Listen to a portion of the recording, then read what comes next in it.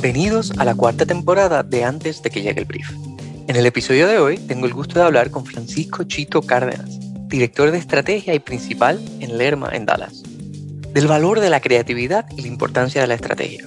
Yo siento que el creativo y cómo se cuenta la historia es lo que mueve a la gente a hacer cosas. De cómo los desafíos de trabajar en equipo se han acentuado en el 2021. Hay veces que lo que piensas pues doesn't jive as well as you would think, ¿no? O sea, no va con todos en el cuarto, pero pues te hace un esfuerzo por respeto a todos de decirlo y de ponerlo sobre la mesa. Del futuro y la integración de medios y tecnología. NFTs y tokens en general y virtual experiences, Earth2 y hay miles de cosas pasando que están interesantísimas. Y de la importancia de los espacios creativos. Sí, creemos que la agencia, el lugar físico es una herramienta importantísima para crear cultura. Esto es Antes de que llegue el brief. Conversaciones con los creativos detrás de las grandes ideas de la publicidad hispana. Chito, gracias por aceptar. Yo sé que llevamos tiempo planificando esta conversación. La primera pregunta que siempre hacemos para darle sonido y yo diría que soundtrack a cada episodio es ¿en qué lugar vas a tener ideas, a pensar, a sacar trabajo? Pues, ¿Hay un lugar específico? Así, físicamente. La casa, el parque, la oficina, o sea, ¿cómo es que fluyen esos cuando tienes que sacar esos briefs? Sí, pues digo, primero, Berto, muchas gracias por la invitación. Muy agradecido también contigo porque tú también fuiste un invitado a nuestro podcast. Entonces, me ilusiona mucho esto. Sé que hemos estado hablando ya un rato, como tú dijiste. La pregunta es buena y yo creo que no tengo un lugar específico donde se me ocurran necesariamente ideas. Creo que conforme van llegando y conforme las discusiones van pasando, si bien cuando estoy haciendo algo de deporte me sirve mucho para reflexionar, me gusta andar en bici, me gusta correr y cuando tengo un problema en la cabeza, creo que ahí me vienen muchas ideas. No sé si es porque te entra el buen humor o te relajas, que te fluye muy bien y me he cachado a mí mismo varias veces parando mi rutina o corriendo para hacer una nota de alguna burrada que se me haya ocurrido que quisiera yo compartir con mis colegas creativos dentro de la agencia. El subconsciente trabaja así, es muy loco, ¿no? Cuando no estás pensando en algo te distrae y de momento... Sí, es increíble. También cuando duermes, ¿no? A las 4 de la mañana de repente dices, por ahí puede ser. Y la voy a escribir, que no se me va a olvidar, no la tengo que escribir, boom, se te olvidó, se fue a la madre. Es terrible eso. Sí. Me pasa mucho, a mí me gustaba, y creo que lo perdí durante la pandemia, manejar. Ese commute tenía 35, 40 minutos seguro. Era el momento de ida y de vuelta, de casi trabajar. O sea, llegaba a la oficina con el trabajo hecho porque esos 40 minutos manejaba, ponía música y me enfocaba en el brief o en un email que tenía que contestar o en los shoulder taps que venían, que ya sabía que llegaban. Es muy interesante. Así que este episodio pasa corriendo bicicleta. Así que perfecto. Sí. Bueno, pues digo, que mencionas ahí manejando, conduciendo, también debo aceptar que a mí también me ha pasado. Entonces, es muy común, es muy común. Bueno, y para los que no te conocen, una breve introducción. ¿Quién eres? ¿Qué haces? ¿Qué has hecho? ¿Y cómo llegaste hasta el día de hoy? Ser el principal y strategy director en Lerma, social y creativo. Sí, bueno, pues te voy contando, interrúmpeme porque sé que ahí me vas guiando, pero yo empecé publicidad. Yo empecé en radio en México, de intern, en radio en Stereo 100, que fue donde me empecé a empapar. Editaba yo spots en carrete, ¿no? Con exacto y marcando carrete. Luego estuve trabajando un ratito en Walter Thompson, México, cuando estaba yo en college, de intern, ¿no? Y luego recibí una aceptación a la Universidad de Texas, lo cual me trajo al mercado o me fue encaminando al mercado hispano en Estados Unidos. Y cuando estaba yo en la Universidad de Texas, Aldo Quevedo y Tony Dieste me aceptaron en un internship, en donde yo llegué como copywriter internship, por ahí del 99-2000, ¿no? El año 99-2000. Y me fui quedando, me fui quedando, estuve en Dieste, me enamoré de la agencia. Aldo y todo el equipo fueron grandes mentores para mí. En esa época era una época en que Dieste estaba muy poderosa. Me acuerdo que pitch que entrábamos, pitch que ganábamos, acababa de salir el censo, ¿no?, de Estados Unidos, entonces los números para hispano habían salido muy altos y fue muy beneficioso, especialmente en un tiempo en donde pues había crisis. Si te acuerdas, fue cuando fue la burbuja de internet y para muchas empresas, muchos amigos míos americanos les costaba mucho trabajo colocarse en agencias. Y luego pues estuve en Lápiz, en Leo Burnett, con Priscila Vilés, con Bono, con varios del equipo allá, y luego regresé a Dieste ya formalmente contratado, en donde estuve 7 años. Y estuve en el lado creativo de copywriter, fui subiendo y luego en algún momento decidí irme a España a estudiar un MBA, en donde me fui. Ya había la curiosidad de todo lo que era digital. Teníamos varias gente dentro de la agencia de Dieste muy curiosos. Matías Sada del lado de producción, obviamente Aldo, en donde estábamos explorando qué es YouTube, qué vamos a hacer con Facebook, ¿no? En el 2006, cuando salió a todo, cómo se vende esto, cómo se come. Claro. Y yo en esa época un poco me empezó a entrar el nerviosismo de mi carrera, obviamente, no porque no estuviera bien en la agencia, sino a dónde va todo esto, ¿no? What's next. Y en mi mente traía yo la onda del deporte, deporte como contenido y las noticias, entendiendo que era, yo intentando salvar la televisión como la conocíamos, entendía que esas dos verticales de contenido iban a ser lo único que iba a sobrevivir live. Y eso no me salió de la cabeza, lo escuché en conferencias. Claro. Seth Godin, no, y era una proyección que venía pasando. Sí, era cuando estaba activo y todo eso, ¿no? Entonces me fui a Madrid a estudiar con el Real Madrid un MBA, y ahí me empecé a meter al mundo digital un poco forzado, porque hicimos como los libros estos de Panini, los ubicas, ¿no? Los de los Mundial y las estampillas. Calcomanía. Sí. Y ahí tuve un proyecto, uno de los profesores, el que fue el director comercial del Real Madrid, era mi profesor y me hizo el favor de contratarme, igual como intern, y me metió a un proyecto que se llamaba Play Magic, que era digitalizar. Ahorita ya Panini tiene digital, pero en esa época, en el 2007, 2008, no existía. Y entonces yo me metí con los developers a formar y a crear la interfaz de una plataforma en donde acabamos subiendo al Zaragoza, a la Federación Española de Baloncesto, y luego lo quise llevar a México, porque estuve en mi MBA, luego regresé a México y no lo fracasé en venderlo. Se lo quise vender a Televisa y a varios equipos de fútbol, y me faltó labia y carisma para venderlo. Entonces ahí yo acabé entrando y asociándome con un amigazo y socio, con Raúl Aguilar en Lead2Action, que era una agencia digital, y con Mariana Gibert, que era una planner, hija de Enrique Gibert, y ahí ya me metí a lleno al mundo digital. Entré como director creativo ejecutivo a su agencia, y crecimos bastante. Inclusive esa agencia se acabó vendiendo a Publicis en el 2013. Sí, y luego yo regresé aquí, me trajo Aldo y Tony Dieste de vuelta, y Greg Knipp, y regresé a Dieste ya no como creativo, sino ahora como estratega digital. Realmente yo creo que el que me bautizó con ese puesto fue Aldo Quevedo. Y el resto es historia. Luego me contrató Pete, y aquí he estado yo colaborando con él. O sea, ya eres hermano de la familia de Quevedo. Ya eres otro Quevedo.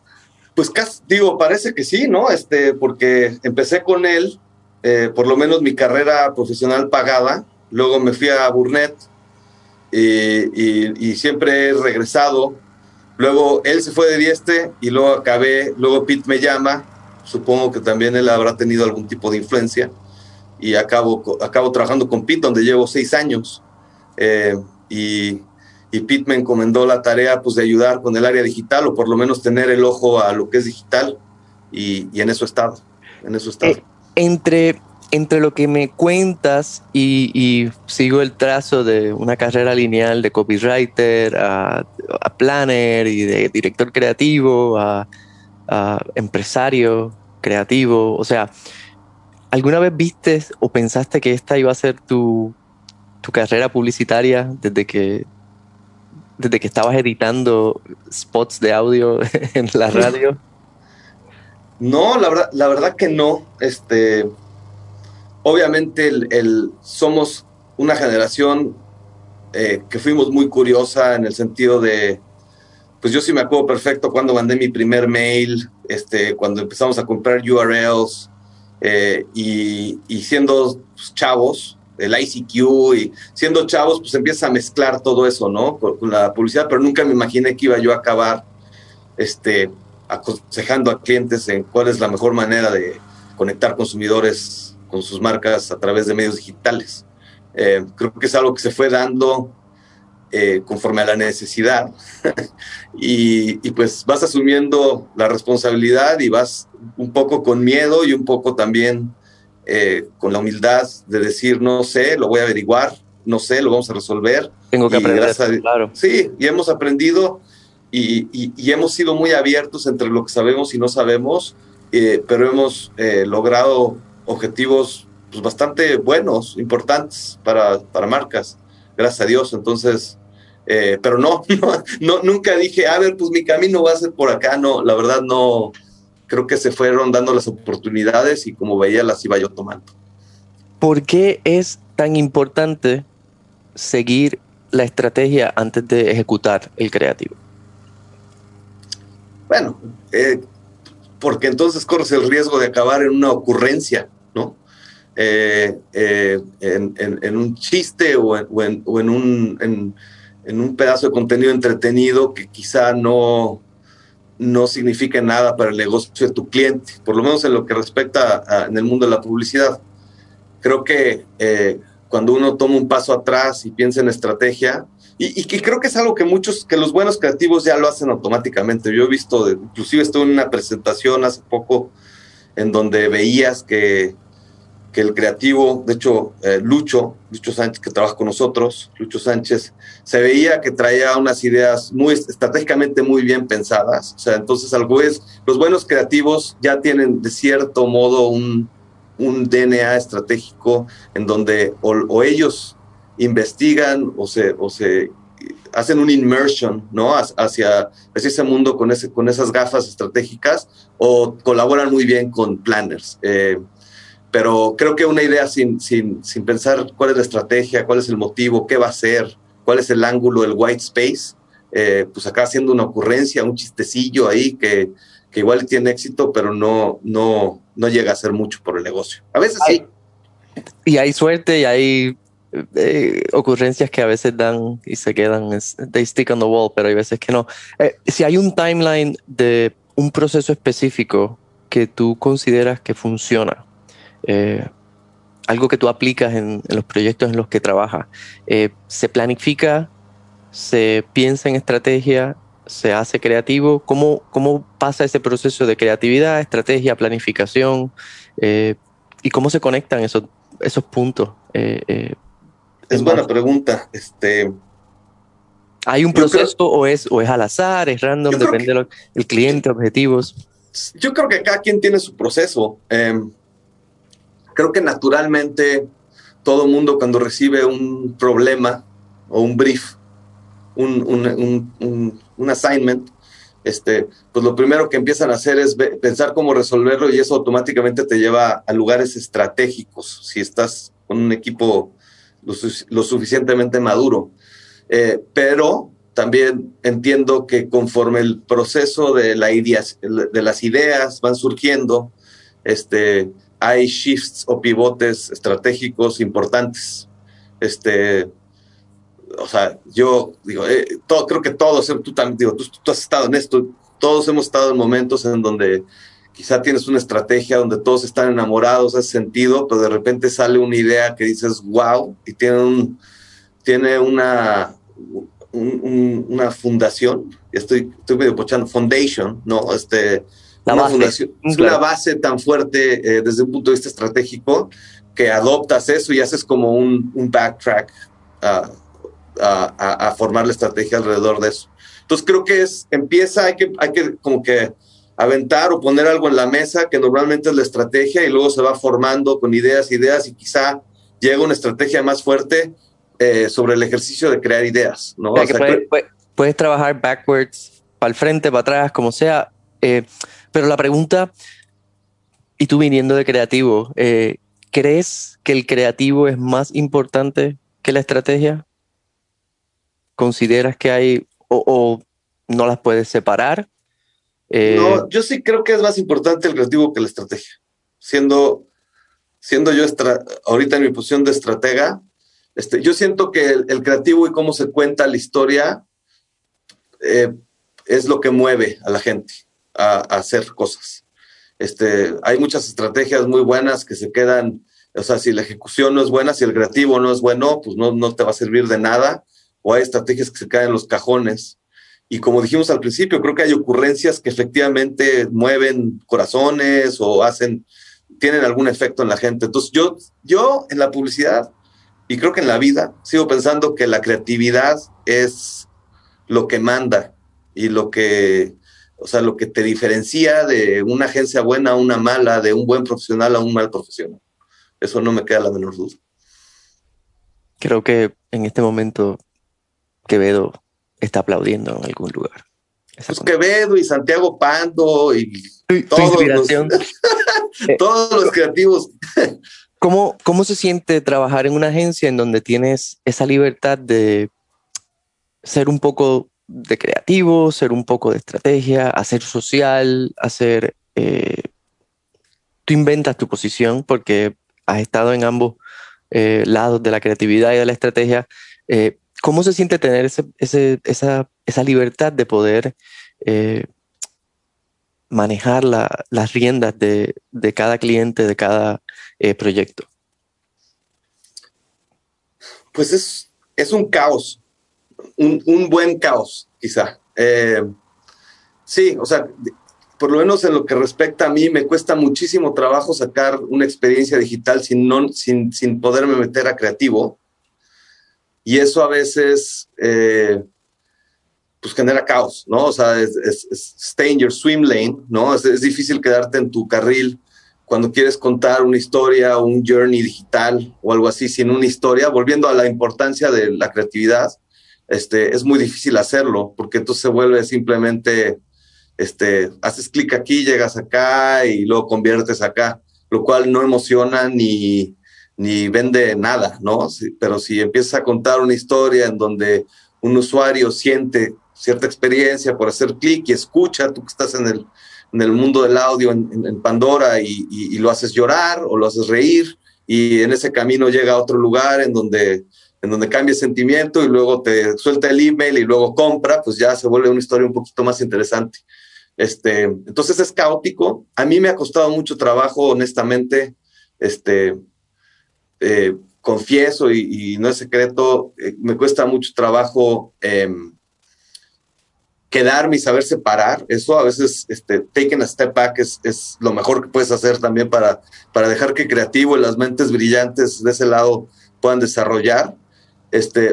Y también pues me cuesta trabajo también no dar mi opinión sobre ciertas cosas de donde creo que podría ser mejor, ¿no? Y siempre es subjetivo, porque en este negocio así es. Claro, claro. Pero pues una cosa que a mí, otra vez volviendo a Aldo, un buen consejo que me dio él fue, a ti te pagan por decir lo que piensas.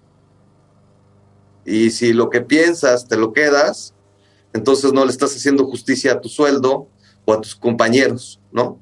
Entonces, hay veces que lo que piensas, pues, doesn't jive as well as you would think, ¿no? O sea, no va con todos en el cuarto, pero pues se hace un esfuerzo por respeto a todos de decirlo y de ponerlo sobre la mesa.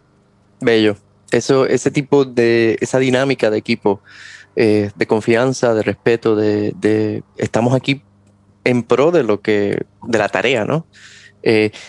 Me inspira mucho porque este tipo de equipos existen en algún tipo de agencia, en otros tipos de agencias no es tan común, en donde uno solo manda, uno solo hace, uno solo ejecuta y cada uno se queda en su swim lane, pero también pasa. ¿Cuál es la tarea que tienen los departamentos de planning, la- los planificadores, los estrategas, para atender lo que viene mañana, lo que va a pasar, lo que los clientes esperan? Sí, pues, pues es una tarea de un poco de futurista, ¿no? De futurista. La bola mágica. De jugarle claro, de jugarle y apostarle. Creo que ahora sí que el trend, valga la redundancia, de los trend reports, pues está vivo, alive and well, y cada año yo he escrito Trend Reports o he formado parte de Trend Reports. Creo que tú también has hecho eso y lo manejas con Pandora. Creo que tu podcast también habla de eso. Esta pregunta va por ahí. Entonces, estratégicamente siempre estás viendo a dónde va a ir la cosa, especialmente ahora viendo, looking back, a lo que ha pasado, ¿no? Porque antes la pregunta no se hacía tanto. Antes la pregunta, pues muchos creativos o muchos en la industria pues no dudaban que los medios eran la tele, la radio y impresos, ¿no? Y cuando empiezan a salir todos estos canales y ¿no? el Fuel Band de Nike y empieza a haber frenesí por todas estas tendencias y cambios de consumo del consumidor, nos empezamos a dar cuenta que quizá hay una manera diferente de hacer las cosas, que quizá hay una manera diferente de vivir, ¿no? Que quizá no me da pena rentar un cuarto de mi casa si me voy a ganar una lana extra, ¿no? Un Airbnb o subirme al coche de un extraño o a traquear dónde estoy, decirle a todo el mundo dónde estoy, ¿no? Y creo que eso llega así. Entonces el trabajo de un estratega es un poco ver hacia dónde van las tendencias, qué están haciendo los consumidores, y a veces le atinamos y a veces no. Lo que sí está claro es que los estrategas que están más en contacto con la calle y con la sociedad, en mi experiencia son los más humildes y los que están más abiertos a equivocarse, y dos, los que ponen sobre la mesa también ideas que inspiran mucho más a los equipos creativos. ¿Tienes una responsabilidad de navegar el barco o de apuntar a la dirección o de remar con tu agencia? ¿Cómo ves eso? ¿A qué apuesta Lerma en los próximos años? ¿A navegar, a remar o a apuntar con el barco hacia dónde van las cosas? Yo creo que Lerma nace como una agencia rebelde y yo no estaba aquí, o sea, yo estaba en México cuando nace Lerma, pero la visión de Pedro Lerma, cuando me platica qué quiere hacer y todo su concepto desde Next Generation Agency, nace de una rebeldía de lo que había en el mercado, en mi opinión, ¿no? De las agencias que habían sido muy exitosas vendiendo un speech sobre lo que era el mercado hispano, aunado a medios muy poderosos y a clientes que ya estaban también metidos dentro del lado de las marcas. Y creo que Pete, a pesar de que sale de The Richest Group, él tiene una visión muy particular dentro de lo que puede ser el mercado y a lo que fue, ¿no? Creo que estaba muy atinado él. Él empezó Click Here, que era el área digital, y creo que metió esos dos mundos en una agencia, en un ambiente muy particular, que pretende y empuja, inclusive en reuniones semanales, es qué sigue, cuál es el modelo. No nos quedemos estancados, ¿no? ¿Qué va a pasar mañana? Claro. Exacto, esa mentalidad. Entonces, creo que Lerma sí tiene una visión, o por lo menos pretende tener una visión de lo que va a pasar y estar preparados para lo que viene en el futuro. No es fácil, pero porque también hay que convencer a todos, y cuando te está yendo bien es mucho más difícil cambiar, ¿no? O sea, si ves que el dinero entra cada mes, claro, dices, well, I'm doing it right, but it might not be right, ¿no? En 6 months. Entonces. es interesante eso. en base a la estructura de la agencia y tus experiencias pasadas, ¿prefieres trabajar en este tipo de agencia rebelde en comparación con los lápices, los Leos, inclusive Dieste, ¿no? Que es parte de los Omnicoms y Leo es Publicis, si no me equivoco. Sí, Eh, sí. O sea, conglomerados son grandes agencias con gran reconocimiento, poder de marca, obviamente compra de medios, toda la estructura de una gran agencia. Y ahora, pasando por esta transición, ya no es Richards Lerma, ahora es Lerma, independizado. eh, Otra vez me imagino que basado en la rebeldía de Pete. ¿Qué prefieres? ¿Cómo te sientes más cómodo? ¿O hay alguna enseñanza eh, que tengas de ambas? Porque obviamente son Sí. tremendas estructuras. Bueno, yo digo, los holding groups, yo creo que, inclusive cuando estaba yo en México, que era el 2009, 2010, estaban en un shopping spree de agencias independientes digitales brutal, ¿no? Pero al final siento yo, o sea, las agencias, los holding groups creo que tienen muchas cosas buenas, pero también cosas malas porque se ha fragmentado muchísimo el nivel de servicios. Donde estamos hoy en día parados, en donde tienes centrales de medios y tienes, que eso ya siento que está cambiando, tienes que si la agencia creativa y que si la agencia de promociones, que si la agencia digital, pues eso fue adoptado muy bien por holding groups en donde podían facturar y fragmentar muchísimo a los clientes y facturar de diferentes formas.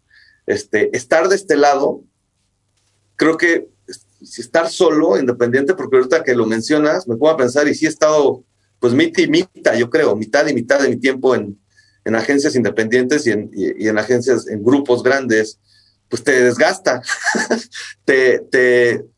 Hay noches que no duermes porque dices, ok, ¿cómo va a salir esto? Y gracias a Dios puedes ser parte de la incertidumbre, pero también eres parte del éxito y de donde quieres llevar tu agencia. O sea, yo me siento, a pesar de que no soy dueño del Lerma, me siento muy comprometido con el futuro de la agencia. O sea, siento que si no nos va bien, muy en parte es por mi culpa, Claro. porque se me escucha.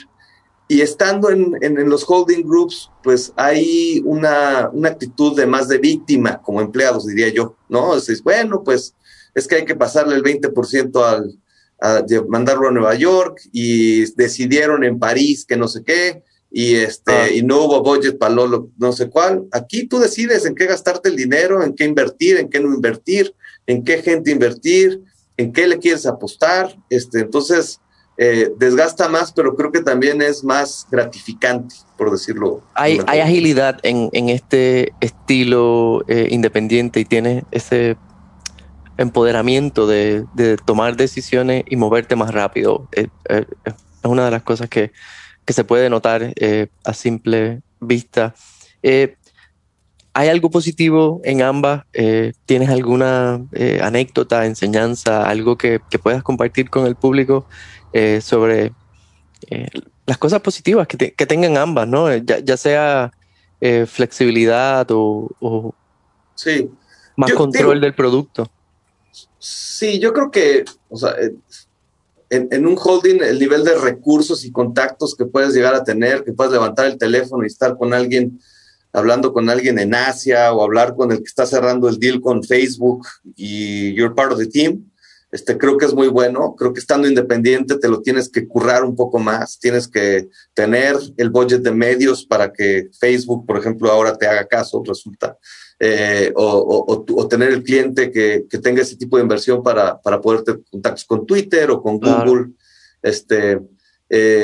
Abre puertas. Tienes que hacer ruido para hacer más ruido.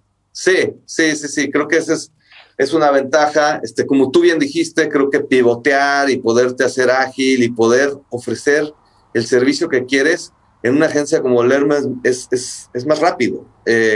También tienes más libertad de decisión con qué tipo de clientes quieres trabajar, qué perfil, ¿no? No es algo que está impuesto por la agencia de General Market, en donde tú pues, te toca darle servicio a ese cliente y te tienes que alinear a la estrategia o al concepto de GM.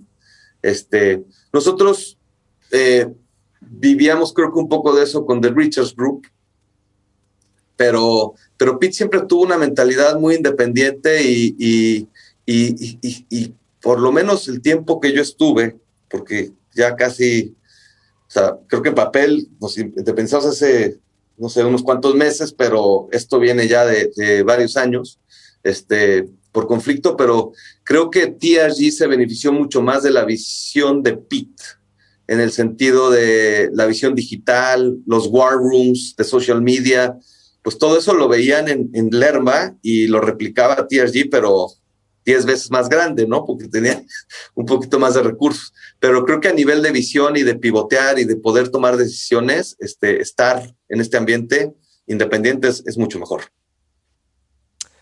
Para mí. ¿Qué te llena de ser parte de Lerma? ¿Qué hace que Lerma sea la diferencia o qué los diferencia de otros tipos de agencias o de modelos allá afuera? Pues digo, a mí en lo personal, la responsabilidad y el saber que el cambio o que los resultados los puedo hacer yo. Entonces eso me mantiene a mí motivado.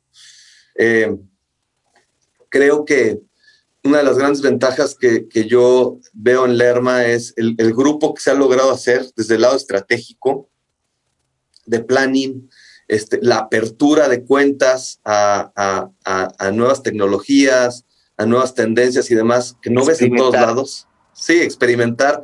Eso está permeado, y viene de Pete, obviamente, está permeado en todos los departamentos. Y se me hace un ambiente muy, muy padre.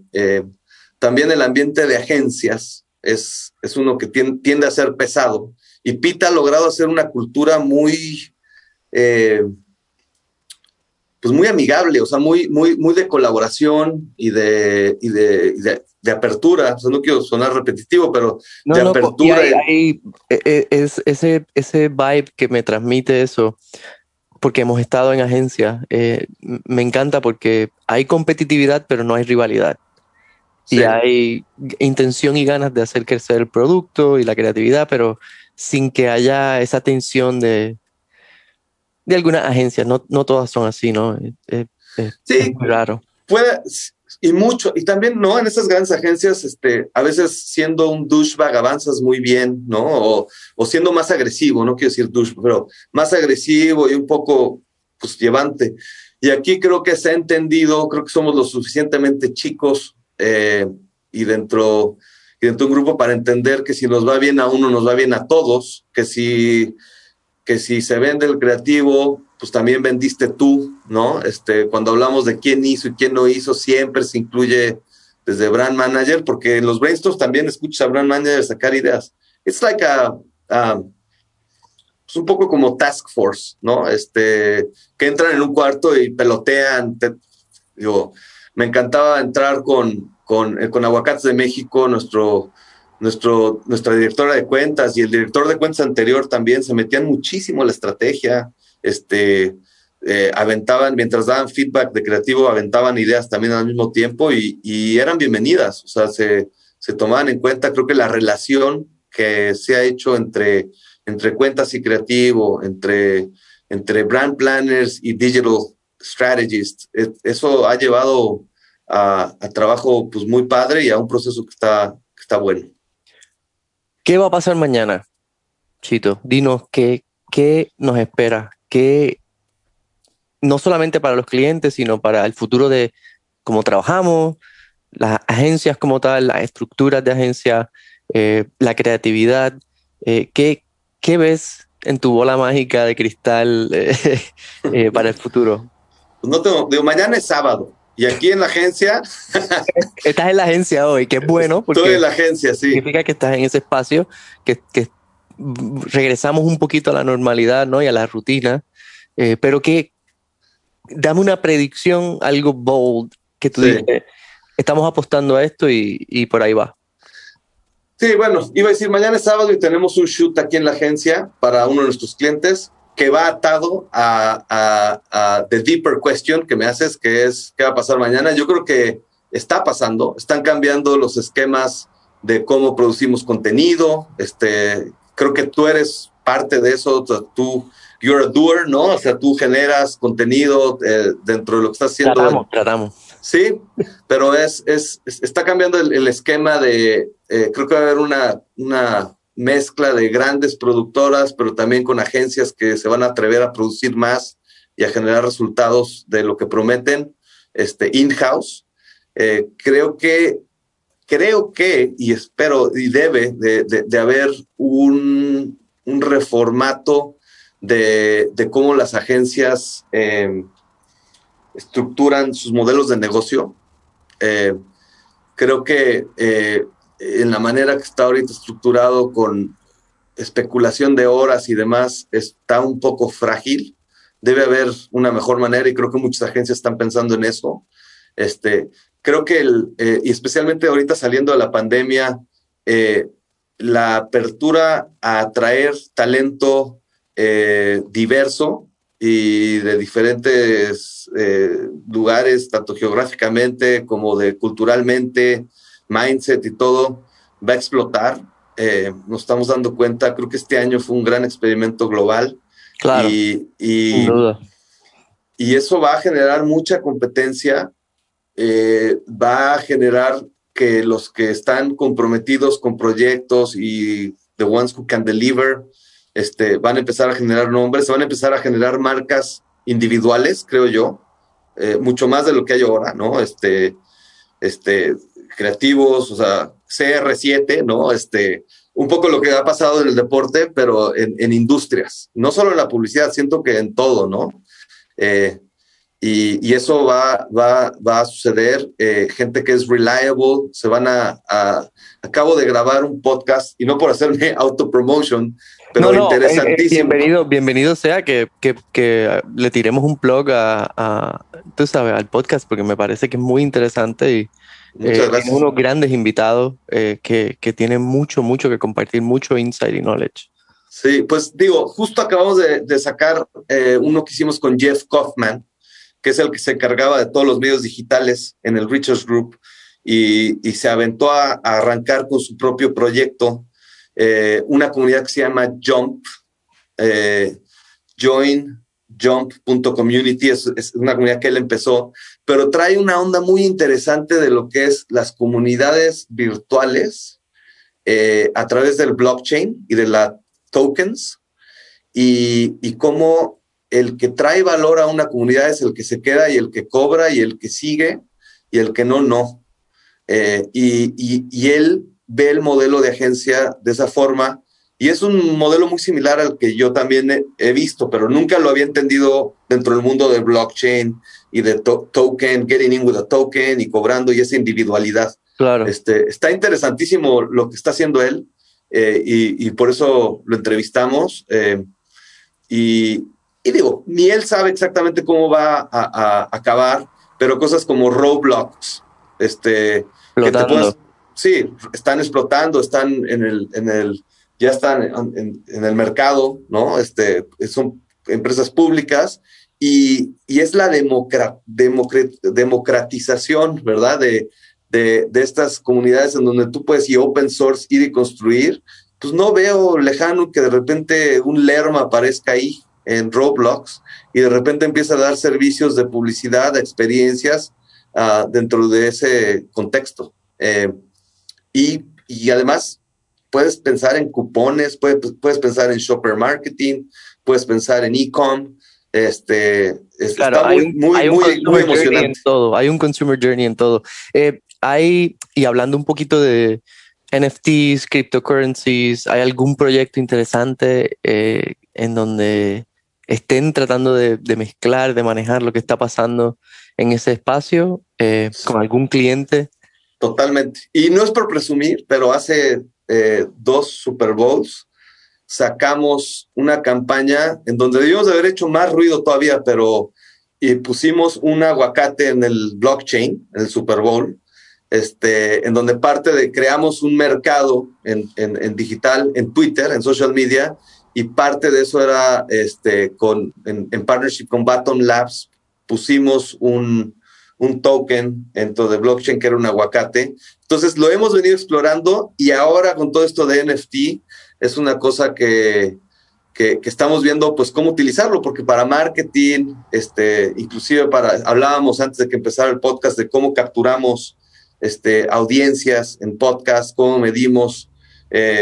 ¿Cómo traqueamos, no? ¿Cómo traqueamos? Exacto. Y garantizamos enseñar esa parte que todavía pone nervioso a los clientes sobre medición y data, real-time data, que es obviamente lo que quieren, manejar esos dashboards con, estoy viendo que me están escuchando ahora mismo. Sí. Ese es el futuro y digo, eso es lo que piden porque ese es el tipo de user interface y experience que hemos creado en otras industrias. Así que, ¿cómo no moverlo? Y va a cambiar, eso también va a cambiar. Los podcasts, ¿no? Sí. Sí, eso también yo creo que con todo lo que está pasando de los cookies y iOS 14 y demás, va a cambiar. Pero sí, creo que el NFTs y tokens en general y virtual experiences, Earth 2, y hay miles de cosas pasando que están interesantísimas, que eventualmente se van a volver real estate, creo yo, un poco como que el URL. Jeff Kaufman, no por volverlo a traer, pero te hablaba de Katie Kirk cuando habla de what is at, ¿no? O sea, ¿qué es el at? Hay un segmento muy interesante de NBC y creo que ahorita estamos en esa etapa copiándole un poco el pensamiento que trae Jeff de what is NFT, how do we use it, ¿no? O cuando te hablaba de Matías, que seguramente ¿qué hacemos con Facebook? Claro. ¿Qué es el banner? ¿Qué onda? ¿No? ¿Cómo podemos darle un plug al Loud and Clear para los que nos están escuchando? El podcast está disponible en todas las plataformas. ¿Tiene un website que puedan visitar? Sí, lo tenemos en lermaagency.com. Ahí pueden encontrar todos y está en Apple, Stitcher, Spotify, iHeart, Pandora. Gracias, creo que ahí nos ayudaste tú. Loud and Clear, si está en Stitcher, ganamos igual, pero también si está en Pandora, ayuda mucho. Otra pregunta que me parece interesantísimo porque yo sé que la forma de trabajar ha cambiado mucho, sobre todo después de la pandemia. ¿Tiene planes, Lerma, de expandirse? ¿Hay estrategia, tu servicio de estrategia que se mueve de Dallas a México, de México a diferentes ciudades de Estados Unidos, Sudamérica? ¿Cómo ven eso y cómo ven los planes de Pete? Si hay algo que puedas compartir sobre nuevos negocios, oportunidades con clientes existentes o qué sé yo, el Lerma, Buenos Aires, sorpréndeme. No, yo creo que ahorita, especialmente saliendo de un año como saliendo de lo que acabamos de independizarnos y demás, estamos un poco intentando consolidar el mercado aquí, pero también creo que con todo esto que estamos hablando de pues un poco de la ruptura de fronteras, cuando se llega al talento, pues te abre muchísimas posibilidades, ¿no? A pesar de estar aquí, nosotros ya pues tenemos, sí, creemos que la agencia, el lugar físico es una herramienta importantísima para crear cultura, para trabajar, pero lo que hablamos es que las oficinas deben de ser una herramienta para la gente, para nuestro equipo, para los que colaboramos, para hacer su trabajo mejor y no algo necesariamente forzado. Y eso es lo mismo, ¿no? Estés en París o estés en Buenos Aires, que veas eso. Y si en algún momento, y esto me estoy yo ya aventurando a decirlo porque no lo he hablado con Pete ni con nadie del equipo, pero estoy seguro que si en algún momento el negocio pide o hay talento en otro mercado en donde amerite poner esa herramienta ahí, como agencia, como lugar para estar, como lugar para crear, estoy seguro que Pete no le temblará la mano para tomar la decisión. Pero no hay nada escrito ni nada puesto sobre la piedra. Creo que estamos consolidando y viendo cómo crecer dentro de este mercado que tiene mucho para crecer. Hay tremendas oportunidades y sobre todo eso de el empleado remoto, el servicio remoto. Habíamos hablado un poco de algunas marcas independientes dentro de los productos y las ejecuciones. Hablamos de Serie 7 como marca y otro tipo. ¿Sigues algún estratega, alguna marca de estrategia, algún producto específico de estrategia que te ayude a ver mejor lo que va a pasar, a formar mejores estrategias? Te doy un ejemplo, yo soy muy fanático y en LinkedIn lo sigo de Julian Cole. Ay, te iba a decir, Claro, me encantan sus camisas. no, y te digo, tanto insight, yo sé que él viene de la escuela de Ogilvy, pero he tenido la oportunidad de ver sus trainings y los módulos que ha creado y la manera en la que entrega el contenido, regala el contenido para que tú, obviamente, bajo tu propio análisis, puedas seguir los pasos que él cree que son fundamentales para una mejor estrategia. ¿Hay algún Julian Cole allá afuera que tú sigas o que recomiendes? Pues te iba a mencionar a Julian Cole. Podemos estar hablando de Julian Sí. Cole una hora, de seguro. Sí, se me hace un picudazo. A mí, Julian Cole lo dice tan fácil, ¿no? Con su Es acento y demás. clarividente, ¿no? Sí, lo pone muy claro. Y justo ayer o antier estaba yo hablando, le enseñé a mi esposa, porque mi esposa también está en publicidad, un video de Julian Cole, y se me olvida el nombre de la chava esta de Energy, PBDO, pero habla de cómo... Fiona. Es Fiona, ¿verdad? La que habla de cómo trabajar sin desgastarte. Fiona Philip. Ahora no sé si fue. Creo que sí. No, digo, la verdad, muy mal de mi parte porque me eché todo el video y no. Soy el típico que me puede echar una película entera y no me acuerdo del nombre de los characters, pero que eso está mal, pero eso es área de oportunidad. Pero esta mujer, inspirada por Julian Cole, hace todo un framework de cómo trabajar sin desgastarte, porque tenemos una tendencia enorme a desgastarnos en lo que hacemos, ¿no? Y esta dice, it's like swimming, ella dijo running, pero la natación creo que es igual, que es moverte con el menor esfuerzo, ¿no? Posible. Con y vas a llegar mucho más lejos con la inercia, ¿no? Ser eficientes. Pero a tu pregunta, sin desviarme, es así, Julian Cole es muy bueno, y me inspira muchísimo clientes.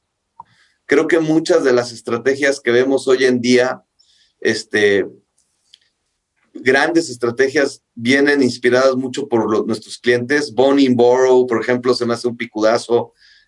Inclusive Close to Home, trabajar con Ivonne y con Álvaro dentro del lado de AFM, creo que estratégicamente tiene una visión muy potente. O sea, tuvimos la fortuna de ver Aguacates de México, conocerlos cuando tenían a 3 empleados. Desde semilla. Sí, desde la semilla. Sí, buena analogía. Y la visión que Álvaro decía, y lo ves ahorita y dices, es que no puede ser, ¿no? O sea, piensas en estrategia y dices, crear una marca from zero, una compañía, una empresa, esto. Entonces, me inspiro muchísimo en eso, en esas sesiones anuales de planning.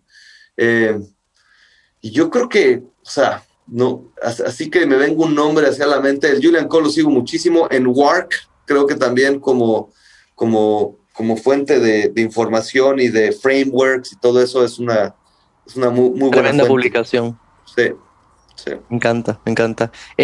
Podemos hablar un poquito del caso de Avocados from Mexico. Me parece súper interesante que sea como la asociación de agricultores de aguacate que se junten y hagan esto para promover el producto. Como tal, esta organización no siembra el producto, sino que se encarga de promover el producto como tal. Es la epítoma de un servicio, ¿no? De un servicio que ahora es básicamente digital, que está en todos lados, que puedes ver en todos lados. ¿Cómo viste eso desde semilla hasta ahora? ¿Cómo ha sido esa experiencia? Y si hay algo en el futuro de Avocados from Mexico que te emociona, ¿qué podrías compartir? Sí, o sea, el caso de Aguacates de México es, para mí en lo personal, para Pancho Cárdenas, es tremenda suerte el poder haber visto desde su desde su incepción, o sea, desde su principio, el ver cómo empezó Aguacates, la visión de Álvaro, sí, es como tú dices, los agricultores de la PEAM en México se unen con Magía en Estados Unidos y forman esta entidad de marketing que pues básicamente es storytellers, ¿no? Decir la historia del aguacate y decirla en diferentes niveles, tanto en shopper, branding, pues en todos los niveles. Y a mí me recuerda un poco a Milk, a Where's the Beef. Claro, ese tipo de industria haciendo California Raisins. Ese tipo de industria y los almonds, ¿cómo puedo yo comparar y decir, wow, son grandes marcas, Milk ha tenido un éxito, o sea, increíble en base a creatividad, pero ahí quedan, ¿no? Nunca han sido impulsadores de lo nuevo, de lo próximo. Y con Aguacate from México veo como esa intención de esa constante evolución de seguir creando, de seguir sacando, de seguir haciendo algo que es para mañana, ¿no? Que a lo mejor no estamos listos como consumidores para verlo hoy. Y están orgullosos de eso, ¿eh? O sea, creo que adelantado, muy adelantado. Creo que tiene que ver con timing, ¿no? Berto, o sea, tiene que ver, hay muchas cosas pasando al mismo tiempo. Creo que es la experiencia de Álvaro de marketing, la experiencia de un Ivonne y todo el equipo, ¿no? O sea, no nada más ellos dos. Pero sí la visión de Álvaro siempre fue digital, digital, digital, innovar, innovar, innovar, innovar, innovar. Y lo sigue diciendo. Entonces se juntó eso, se juntó el tiempo, ¿no? Porque pues eso es una cosa que, digo, empezó en 2014, 2015. Entonces, imagínate la revolución de innovación que no ha habido desde entonces, ¿no? Y luego el avocado toast. O sea. Y luego un trend también de health trend, ¿no? Que eso no, eso en los 80s no hubiera jalado tan duro. No hubiese funcionado hace 10 años, claro. Correcto. Entonces, se ha juntado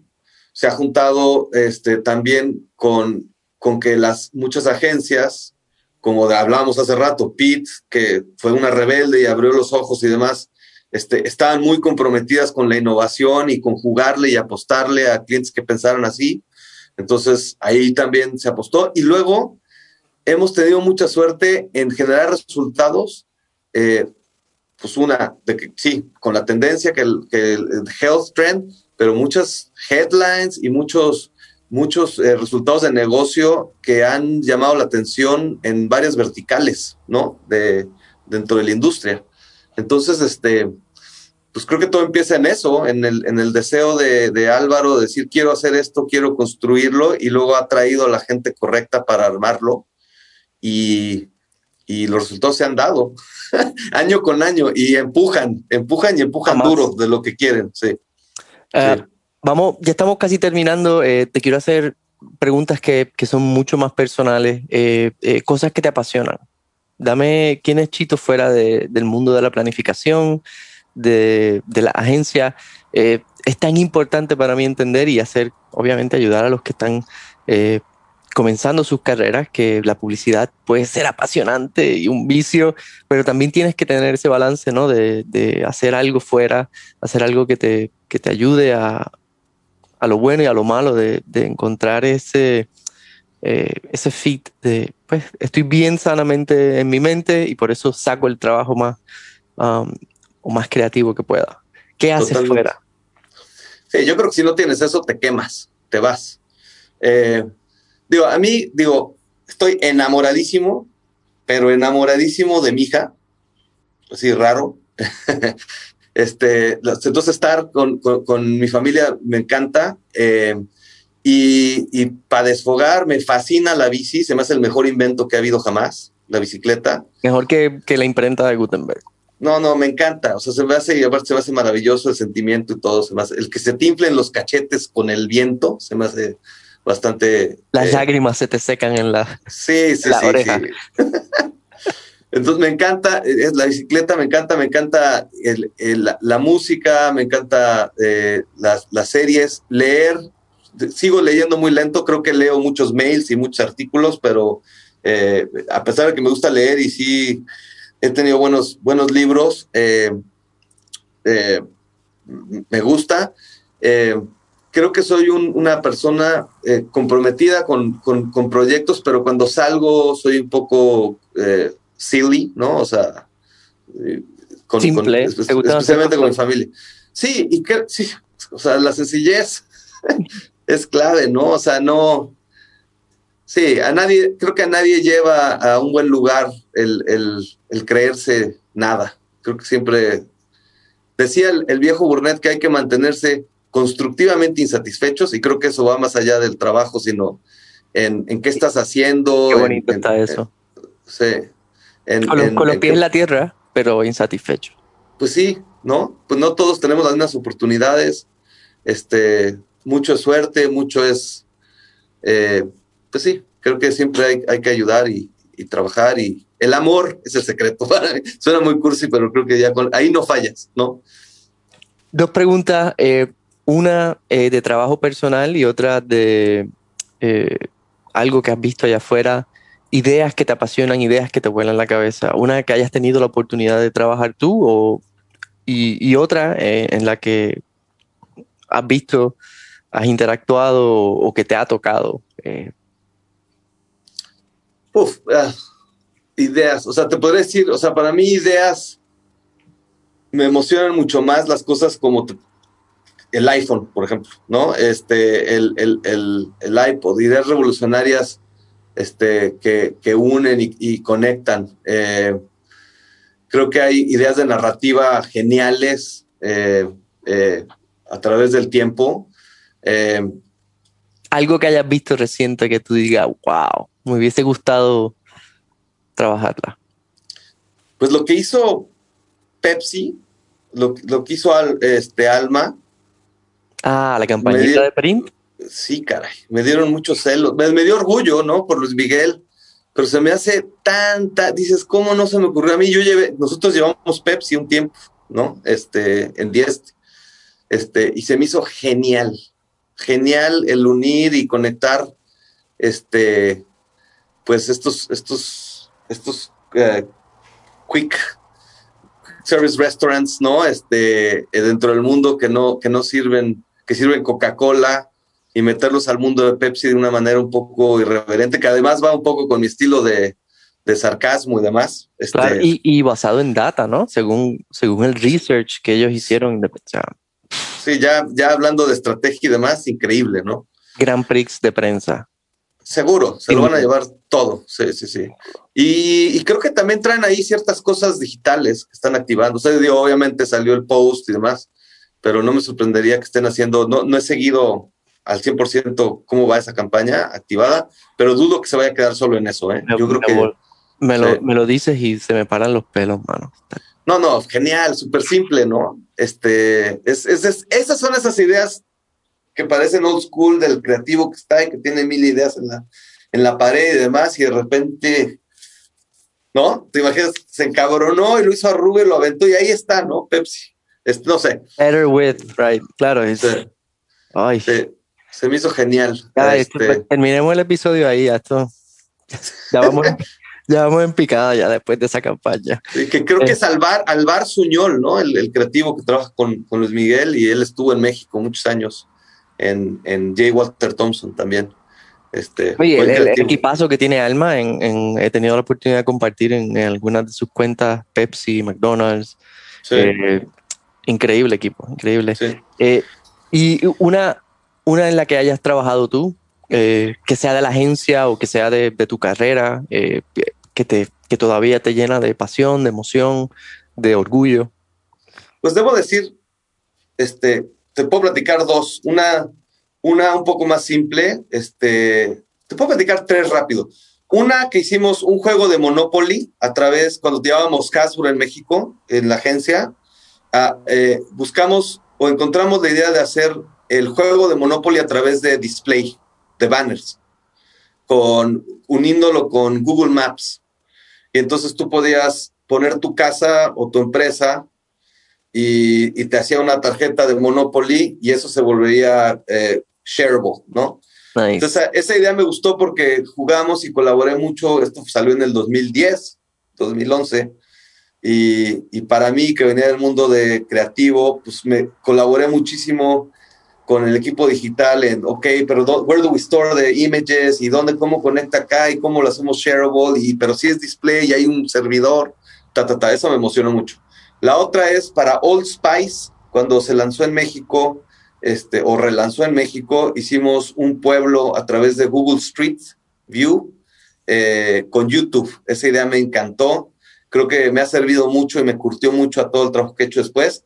Y yo creo que la que más hay tendencia a pensar en Aguacates de México como una campaña, y yo lo que digo internamente es que la historia de Aguacates de México, y hemos tenido la oportunidad de ser una agencia que constantemente ha estado con ellos a través de sus últimos 5 o 6 años, yo creo que eso es lo que más orgullo me da porque lo hemos construido juntos, hemos sido parte de ese viaje.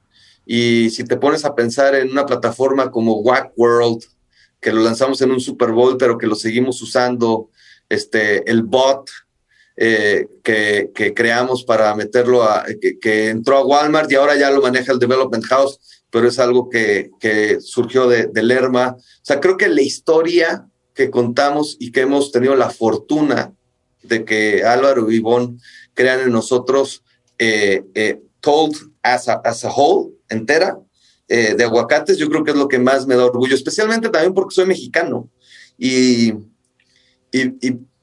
invariablemente muchos de los amigos cuando ven algo de aguacates de México, tal, en México, pues me llaman o me buscan o con quién puedo conectar, y entonces eso a mí me ha dado mucha satisfacción. El ver la bandera de México también me llena de orgullo y ¿no? O sea, el poder ayudar de alguna forma, sentir por lo menos que ayudo. Entonces, Sí, no, y ese es el sentimiento de que you're doing it right, Chito. sí, pues Vas bien, ¿no? intentando. Bueno, y con esta última pregunta terminamos, así que oficialmente nada, Chito, quiero darte las gracias por tu tiempo. Vamos a pasar a una ronda especial que se llama 20 preguntas sin brief. A lo mejor ya tienes una idea de las 20 preguntas, porque pues, obviamente comparto el documento, pero siempre son una sorpresa.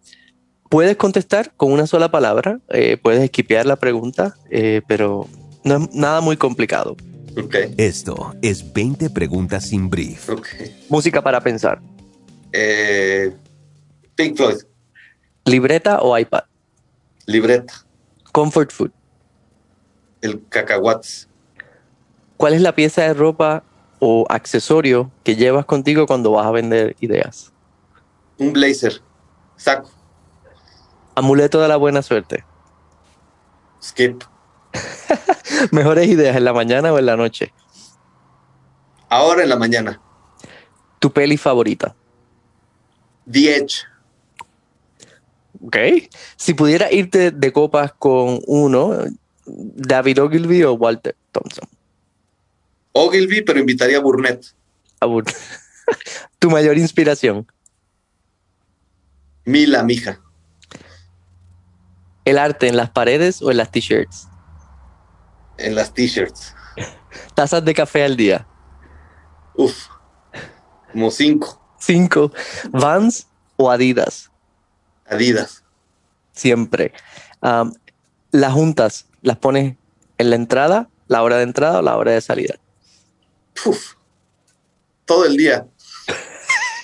Tu idea, bueno, y ahora en Zoom, book all day, back to back. Tu idea favorita de todos los tiempos.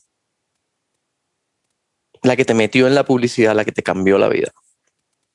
Pues digo, Lemon de Volkswagen, por ejemplo, se me hace una super idea. Increíble. En otra vida, ¿qué serías? Me hubiera encantado ser futbolista. Del Madrid. ¿Color favorito? Verde. ¿Qué le diría al joven Chito? Arriésgate más. Medio social de preferencia. Twitter. ¿Cuántos tabs tienes abierto ahora mismo en tu Chrome o en tu browser? Como 30 y tantos. Bueno, y con eso terminamos las preguntas. Francisco, gracias por tu tiempo, por tu paciencia, por tu respuesta.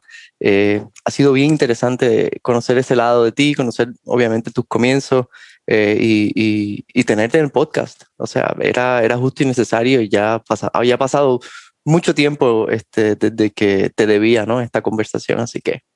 No, hombre, te lo agradezco muchísimo, lo disfruté mucho, fue el highlight de mi día. No, me encanta escuchar eso, gracias. Y nada, estamos en contacto, ojalá que cuando estés en Dallas, por favor, échanos un grito siempre, a ver qué. Siempre paso por allí, los visito, nos echamos una comida o algo. Una cerveza, a ver qué más están haciendo y qué podemos hacer. Ya pronto se abren las compuertas otra vez y vamos a visitar en persona y vamos a hacer el mismo tour de ir y vernos cara a cara, que es tan que hace falta. Claro, es esencial. Así que magnífico. Un abrazo, saludos desde Atlanta y nada, mucha salud. Igual, abrazote, gracias. Gracias a ti. Antes de terminar, queremos agradecerles por escucharnos y agradecer a nuestro invitado Chito, Francisco, por su paciencia, por su tiempo, por todo, porque en realidad ha sido una conversación maravillosa. En el próximo episodio hablamos con Gerardo García Jurado, diseñador, director creativo y actual presidente de la American Marketing Association, capítulo de San Francisco, de la importancia de la preparación creativa, la transformación de las ideas multiculturales, sus comienzos en la publicidad y de la misión de la AMA para propulsar la industria, la creatividad y los clientes en busca de resultados, de eficiencias e impacto. Berto, aquí está el brief. El cliente quiere opciones para mañana. Bueno, muchachos, con eso me despido. Chao y hasta la próxima.